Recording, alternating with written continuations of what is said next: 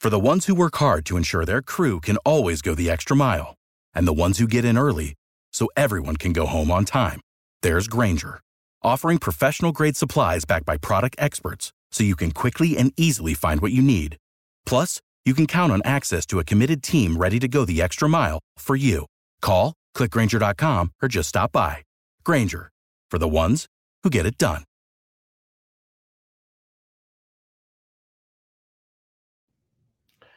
Welcome back to the Dirt Show. Look, I don't know what went on or didn't go on under the covers between Fani Willis, the Fawny, I guess she calls herself, Fani Willis, the elected district attorney, Fulton County, who was prosecuting Donald Trump for January 6th.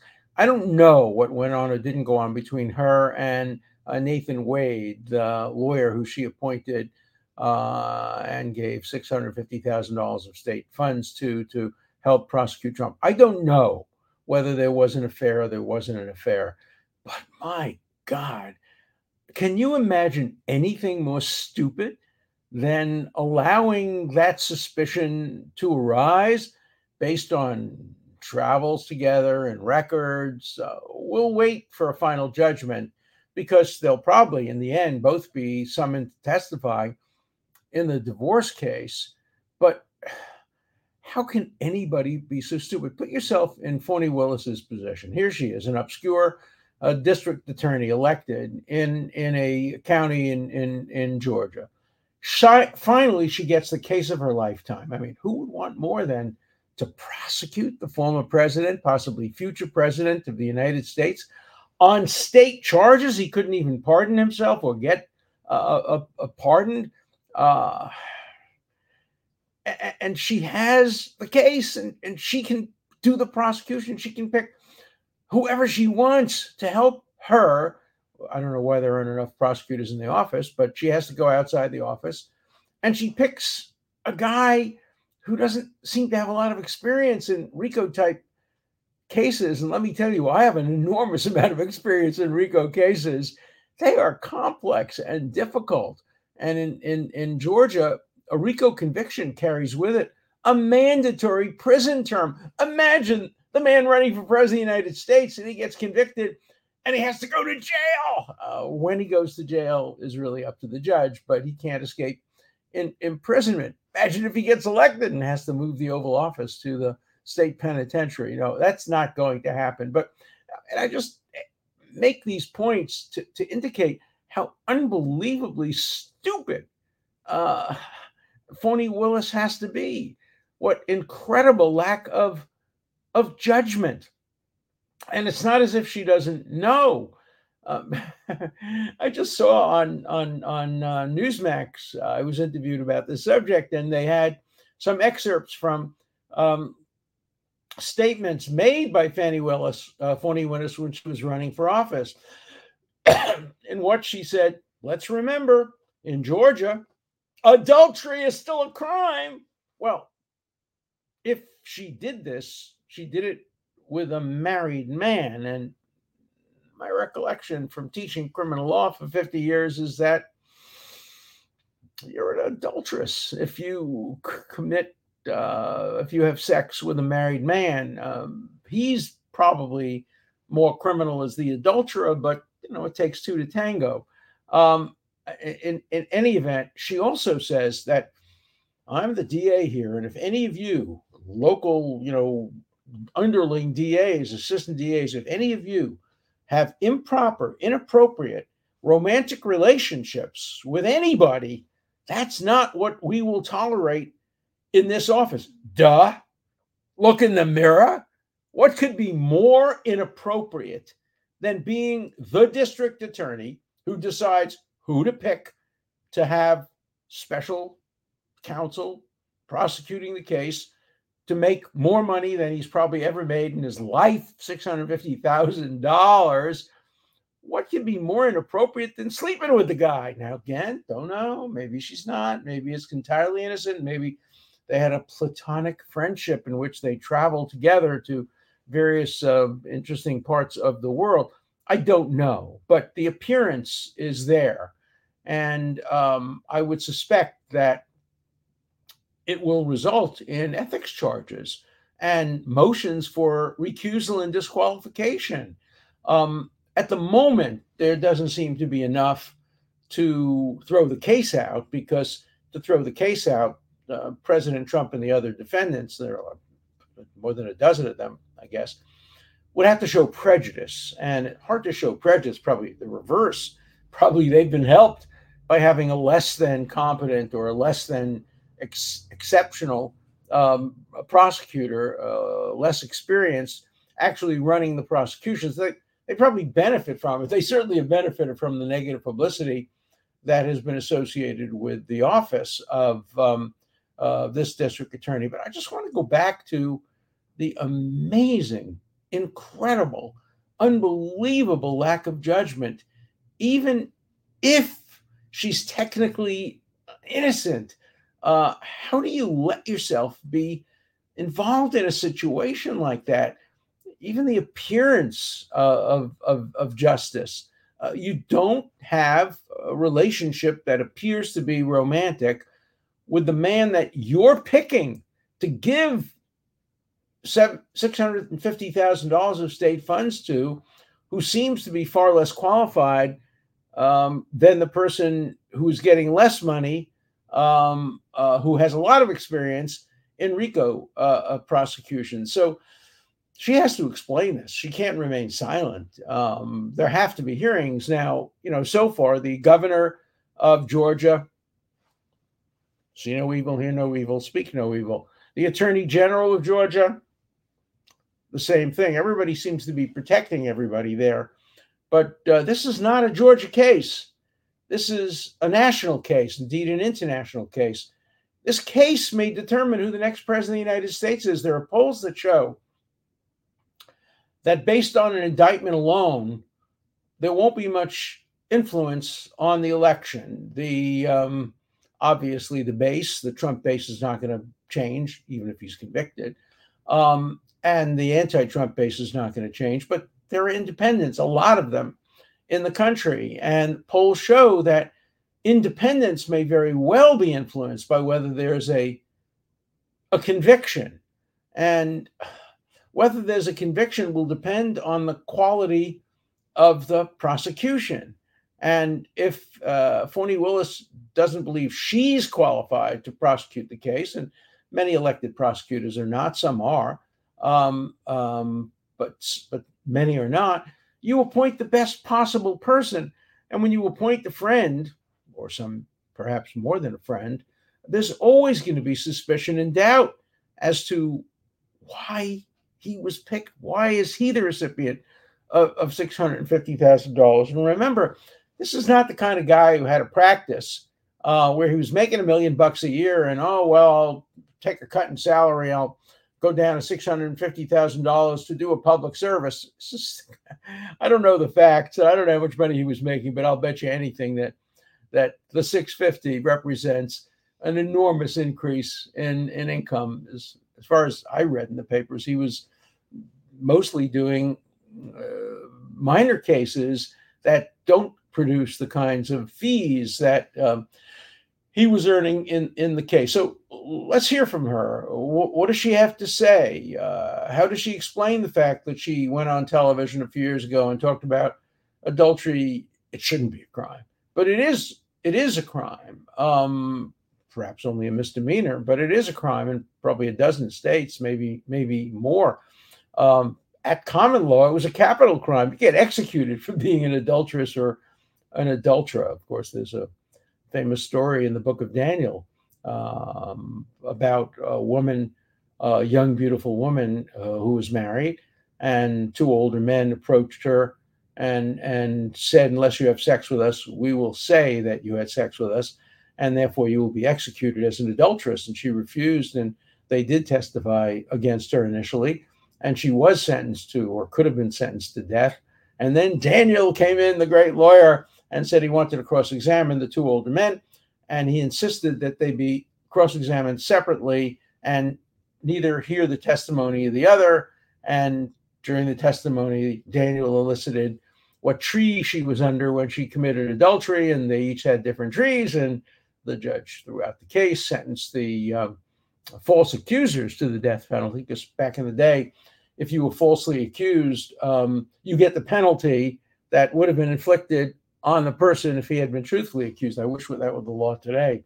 I wish we would prosecute false accusers to the limits of the law. I have a personal interest in that, but it's the right thing to do. There are too many false accusations out there, and I wish false accusers would be punished seriously and investigated as seriously as the people they accused are investigated. But that perhaps is a utopian sense in the world of Me Too. Me Too, believe only one side, don't believe the other side.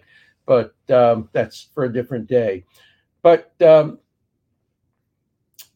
she came out against adultery and said it's a crime, and she came out against improper relationships between law enforcement officials and the people who work for them. And by the way, under the general rules, it doesn't matter whether it's consensual or not, if there's a hierarchical relationship. And one has to look at the dates and the chronology and everything. But if in fact a prosecutor is having a relationship with a man who she then picks to become the prosecutor in the case and earns a lot of state money, there is a problem, and that problem has to be explored. So I hope that ethics committees look into this. Right now, ethics committees are one-sided. Under Project 65, that's the group that accused me. I represented Donald Trump, of course, on the floor of the Senate, so I was obviously guilty of some ethical violation.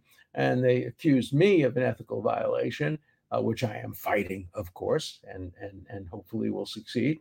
But ethics has become a tool of the hard left against conservatives and against people like me who are liberals, but who will defend conservatives. And so let's see. Somebody called me today also and said they wondered why Hunter Biden hadn't been looked at by the D.C. bar. He is apparently, according to this phone call I got, or maybe it was a TV interview, he is a member in good standing of the D.C. bar, and yet he is admitted to things, drug use and other kinds of things, that might warrant an investigation if a complaint were filed. And of course, he's now under indictment twice. So again, you can't have a double standard. Whatever the standard is for the investigation of conservatives or Republicans, you have to have the same standards for liberals and Democrats or anybody else or nonpartisan people. You have to have one standard, and we're moving away from that in our country. Nobody seems to want to have a single standard. Free speech for me, but not for thee. Due process for me, but not for thee. That's the world we're living in today. The media has a double standard.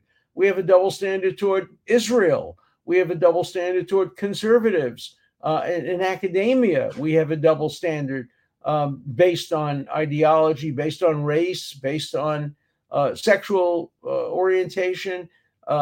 We have double standards that are rampant. There are more double standards than there are single standards. And if there's one thing that the rule of law demands, is that the rules have to be the same for all.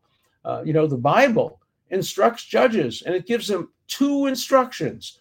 One, don't take bribes. Okay, that's obvious, because bribes blind the eyes even of the most righteous. But that comes second in the Bible, in the book of Deuteronomy. The first rule is do not recognize faces.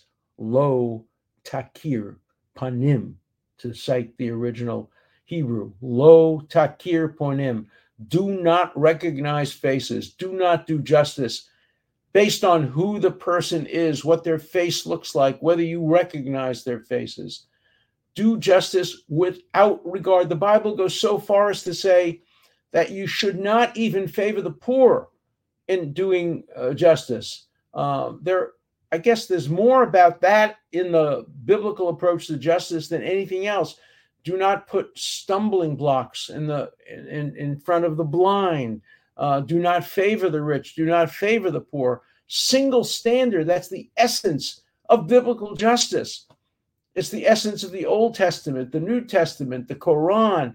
Every legal system proclaims a single standard of justice, and I know of no legal system, certainly not our own, that applies a single standard of justice, particularly today. Today, justice has become weaponized. It's weaponized by both sides. Whoever is in power uses it, and uses it improperly. And I'm against it no matter who it is. I'm against it when President Trump says he's going to take revenge, or implies he's going to take revenge against people who are opposed to him. And I'm equally opposed to Democrats who use the system improperly and apply a double standard. I want a single standard. Let the chips fall where they may. Let justice be fair and honest and blind. Remember the mask. Remember the mask over the eyes of justice. That comes from the Bible. It's not from the Greek philosophers. It's from the Bible, which is 1,000 years before the Greeks. That's where it comes from. Don't recognize faces. How do you prevent a judge from recognizing faces? Put a blindfold on them. But today, the blindfold is lifted. Judges peek under the blindfold. And you can tell how a case is going to come out often by who the defendant is and who the judge is. That's not right. I got a letter today from a good friend of mine, a great lawyer, who wrote a letter to a whole bunch of people saying, we have to respect judges. We have to respect judges. I wrote back. I said, no, we don't. Judges have to earn their respect like anybody else, like members of Congress. Do we respect members of Congress?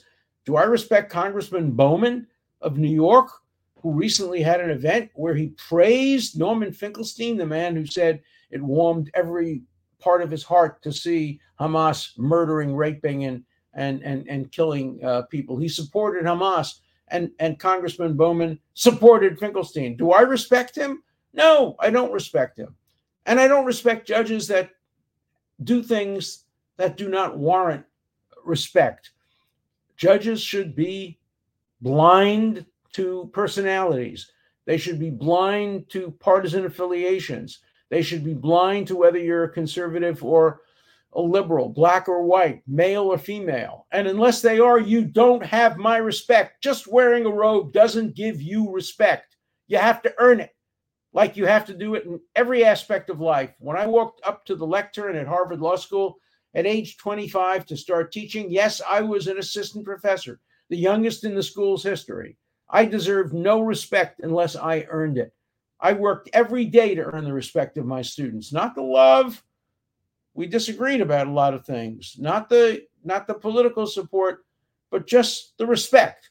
People knew I was doing it straight and teaching it straight. And I expect that from my judges as well. My judges, your judges, they're not the kings, the old joke that Sigmund Freud is summoned by God's chief assistant. And the chief assistant says, you have to go examine God. He's having delusions of grandeur. Oh my God, Freud says, he's having delusions of grandeur. He's God. Who does he think he is? And the assistant says, God is having delusions of grandeur. He thinks he's a federal judge. Every lawyer I know who appears before federal judges knows that joke. It's not a particularly funny joke.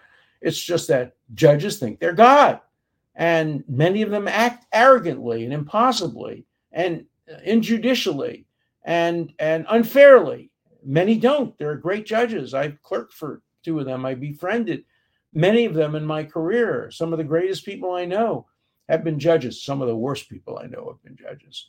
And the robe shouldn't be able to disguise and fail to distinguish between the two. You know why in England they used to have wigs and robes and everybody looked the same. Everybody was white, male, and they had a wig and the same costume. And the reason was that they wanted everybody to look the same because they wanted it to appear that the law is an abstract concept. It doesn't matter who the judge is. But it does matter who the judge is. When clients call me and say, can you predict for me what the appeal will come out? I don't ask them what the issues are. Of course I do. Ultimately, tell me the panel, who are the judges? I'll tell you what the case, how it will come out. That's not right. I shouldn't be able to predict the outcome of a case depending on who the judges are, who the justices are. But that's what's happened in our society. And Fani Willis is contributing to that. I mean, she's very human, obviously. She goes on vacation, takes trips with the person that she appointed to be the special prosecutor. Again, we have to have the chronology clear. We have to know when it happened. We have to know whether there may have been a reason for it. Maybe she was going to a judicial conference meeting, but why she would take him, I don't know. And we have to know when the decision was made to appoint, who the other people were. Was it a merit appointment? What has he been doing? I think every aspect of that should be examined. She is now in the public light. And remember, often the judge is not the most important person in the case. Often the most important person in the case is the prosecutor. Judges don't bring cases. They simply resolve them. It's the prosecutor who decides what to prosecute and for what crimes to prosecute and what evidence to admit. So there's no more important job in a democracy than a prosecutor. And the prosecutors have to absolutely be above any suspicion, above any reproach. And I have to tell you that Fani Willis does not seem to satisfy that test. Persuade me I'm wrong, present evidence, but I want to see all the facts in the case. I want to know, and I want to know how the people of Fulton County elected somebody that shows such bad judgment. I mean, here she goes on television, complains about people committing adultery, says that you can't have improper relationships, and then opens herself up to the very charges that she has run her campaigns against. So let's keep an open mind. Let's maintain a presumption of innocence, but surely there's enough to warrant a very thorough investigation. And the one thing we shouldn't allow is the facts to be hidden. The facts have to come out. Yeah, there's a divorce case.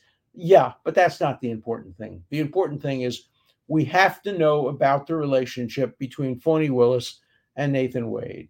That is absolutely essential. I don't care about the personal aspects of it. Who sleeps with who, that's not something that concerns me.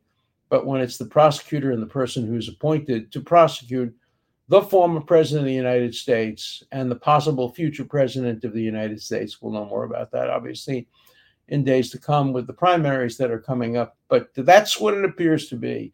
And burden of proof has shifted. The burden of proof is now on Fani Willis. Because remember, the presumption of innocence operates in criminal cases. It doesn't operate in politics, and it doesn't operate in the law enforcement as in terms of non-criminal cases, but just whether a person is doing the right thing. And so I think the presumption has shifted, and I think she now has the burden of coming forward and explaining everything. No secrets, nothing discreet, nothing hidden. We want to know the truth, not for gossipy purposes, but for purposes of knowing whether there were any violations of ethical or legal norms. Let's hear. We'll follow this story closely in weeks to come as more information emerges. Okay, let's look at some letters. Okay. If two candidates come from the same state, can they appear on the ballot for that state? The answer is yes. Or are they simply not allowed to count the electors of that state after the election?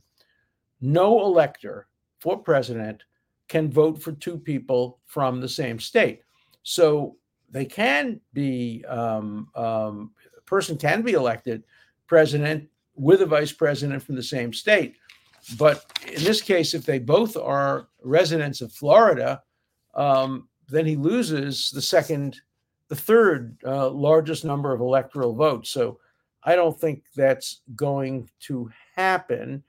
And the next question is, if Florida was a must-win and Trump DeSantis ticket won the state, and would neither candidate achieve 270, causing congressional delegations to vote? We don't know the answer to that, but it's certainly possible. Now, there's another answer, and it's implicit in one of the questions that I got. I'm not going to get to that question. But what could happen is that Trump could move. It doesn't say when you're a resident. It just says if you're a resident at the time, essentially when the electors cast their vote.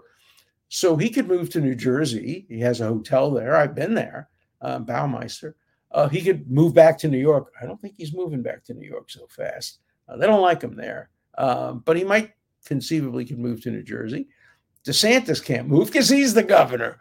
But my prediction, DeSantis is not going to be the nominee. Okay.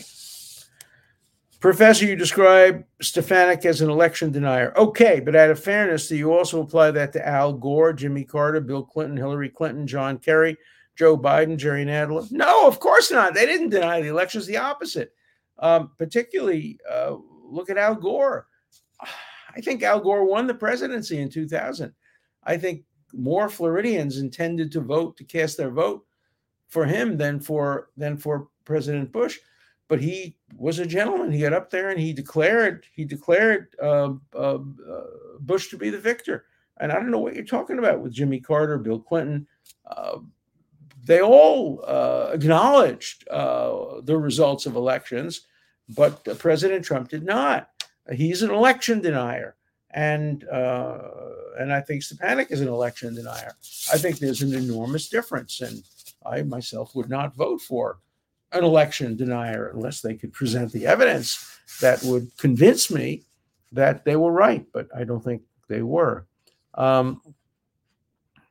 If you continue to stand for Joe Biden and the Dems, you will lose all credibility, maybe with you, but I'm going to vote for who I think is either the best or the least worst. And right now, that is Joe Biden. Okay. Professor, several of Trump's lawyers signed plea deals in Georgia to avoid more serious charges. True. Under what circumstances can they break client confidentiality to testify against the former president? There are a lot of exceptions. One, generally, if you admit that you gave legal advice that was part of a criminal activity or facilitated a crime, that's not covered. But also, under rules of some jurisdictions, at least, a lawyer can break the privilege to protect himself or herself from serious exposure. So that might be a justification as well. We'll have to wait and see. Just because Biden cooperated doesn't make it legal for him to have classified documents. I agree with you. I think Biden was guilty of possession of classified material. He may have a knowledge or intent defense, but isn't the cooperation that makes it that way. Trump, on the other hand, had the executive power. He and only he had the power to declassify with actions or thought. Not with thought, I don't think, but with actions. But he said when he waved that paper in front of the journalist, he said, I could have declassified this, but I didn't. And so I think that the evidence is sufficient to go to the jury. Here's a question related to that. Just because he said he was waving a classified document does not mean he really was. He was goofing around. Well, the question is, who has the burden on that? Obviously, in a criminal case, the prosecution always has the burden. So they will have to prove that he was holding an actual classified document. I think they won't have any problem doing that. But I can imagine a judge also saying he said it was classified, therefore that burden has been satisfied. Now the burden shifts to him to disprove it. Don't know how the courts would come out on that one, but I have to tell you, I don't think that he's going to argue that the material wasn't classified. I think he's going to acknowledge and admit it and come up with other defenses, because otherwise his credibility, even if he doesn't testify, and he probably won't, but the credibility of the defense will be affected. You never deny something as a lawyer where the jury will obviously disbelieve you. That affects your credibility. So in the end, I think we can assume and take it as a given that the government will satisfy its burden of proving beyond a reasonable doubt that Trump waived material in front of two unauthorized people and that material was in fact classified at the time he waived it. Well, we'll wait and we'll see. More interesting things tomorrow. See you then.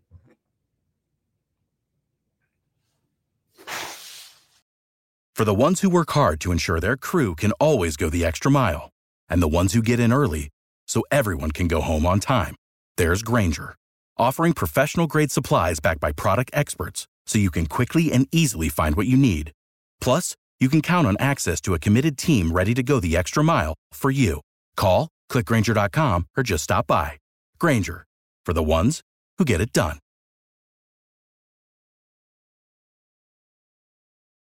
With Lucky Land Slots, you can get lucky just about anywhere. Dearly beloved, we are gathered here today to... Has anyone seen the bride and groom? Sorry, we're here. We were getting lucky in the limo and we lost track of time. No, Lucky Land Casino, with cash prizes that add up quicker than a guest registry. In that case, I pronounce you lucky. Play for free at LuckyLandSlots.com. Daily bonuses are waiting. No purchase necessary. Void where prohibited by law. 18+. Terms and conditions apply. See website for details.